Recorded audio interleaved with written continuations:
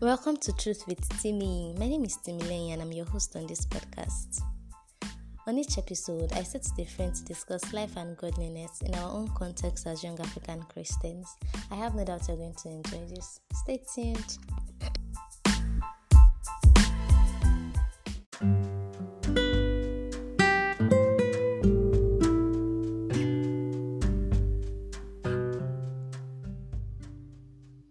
I didn't relinquish my job though he didn't pay me.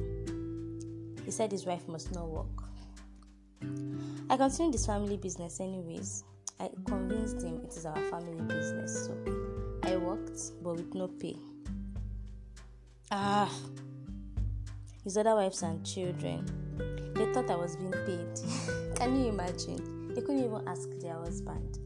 They just assumed.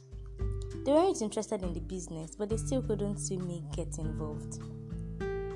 These people framed me for stealing.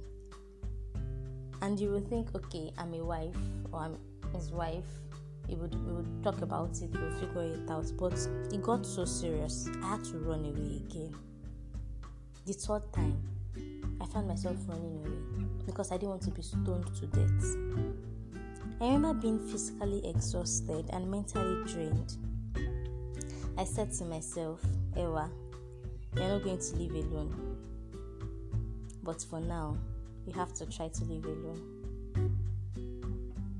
You had better learn a trade or really go serve that madam you don't want to serve.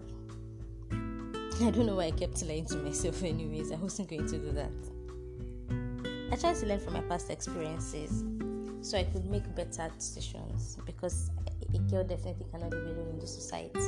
Also, I convinced myself. I was so tired. I just sat at the corner in the street, close to the boundary between my village and the neighboring village. Lost in thought, I felt someone tap me. It was so compassionate and I almost got food. I let him leave though before getting up to leave. But I figured it was the best place to be. Out at the outskirts of the village, just a few people passed here, so people would not really recognize me. I didn't have anywhere to go to anyway, so I started staying there.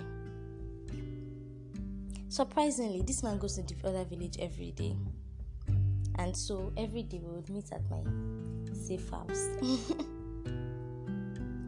I was not going to share my story with him, but we became friends.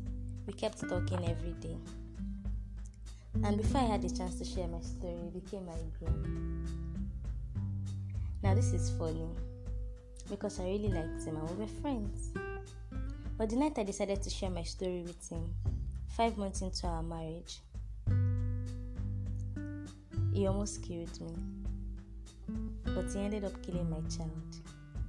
The first child I had ever. I endured it though. I stayed with him. I broke him right.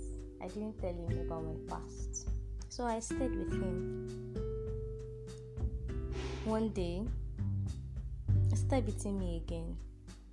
And this time he called me barren. Oh, he just didn't. My brain ticked. And I fought back. I called him a murderer. Prior to that, I never told him about the baby. But I did this day. But he didn't seem to understand what I was saying. And I woke up in front of my parents' house.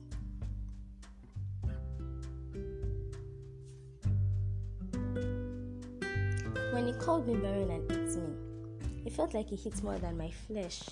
I yelled and attacked him. He was surprised. I called him a murderer. I said he killed my child. He obviously didn't understand me though. And I kept at it. I eventually woke up in my mom's bed, battered. My parents tried their best. They tried to get me a great man, who would care for me. And now again, I remember my society. I really can't stay here. He became my fifth husband, and honestly the best. My parents really tried, guys.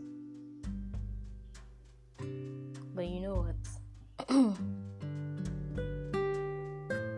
My best husband tried, but he died. And I became a woman who had been married 5 times and a widow living in her parents' house, who were already matchmaking me again. This culture. I could see the pain in my mom's eyes. She didn't want to let me go.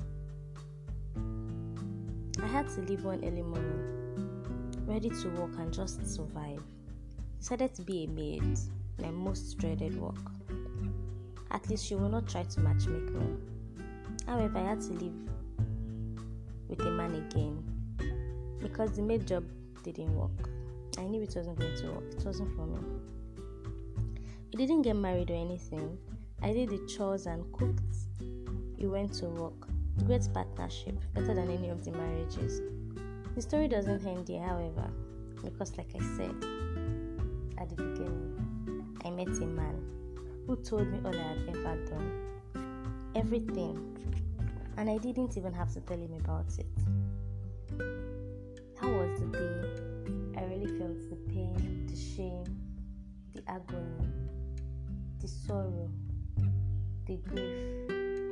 I felt it lift as I had a chat with this man at the wheel.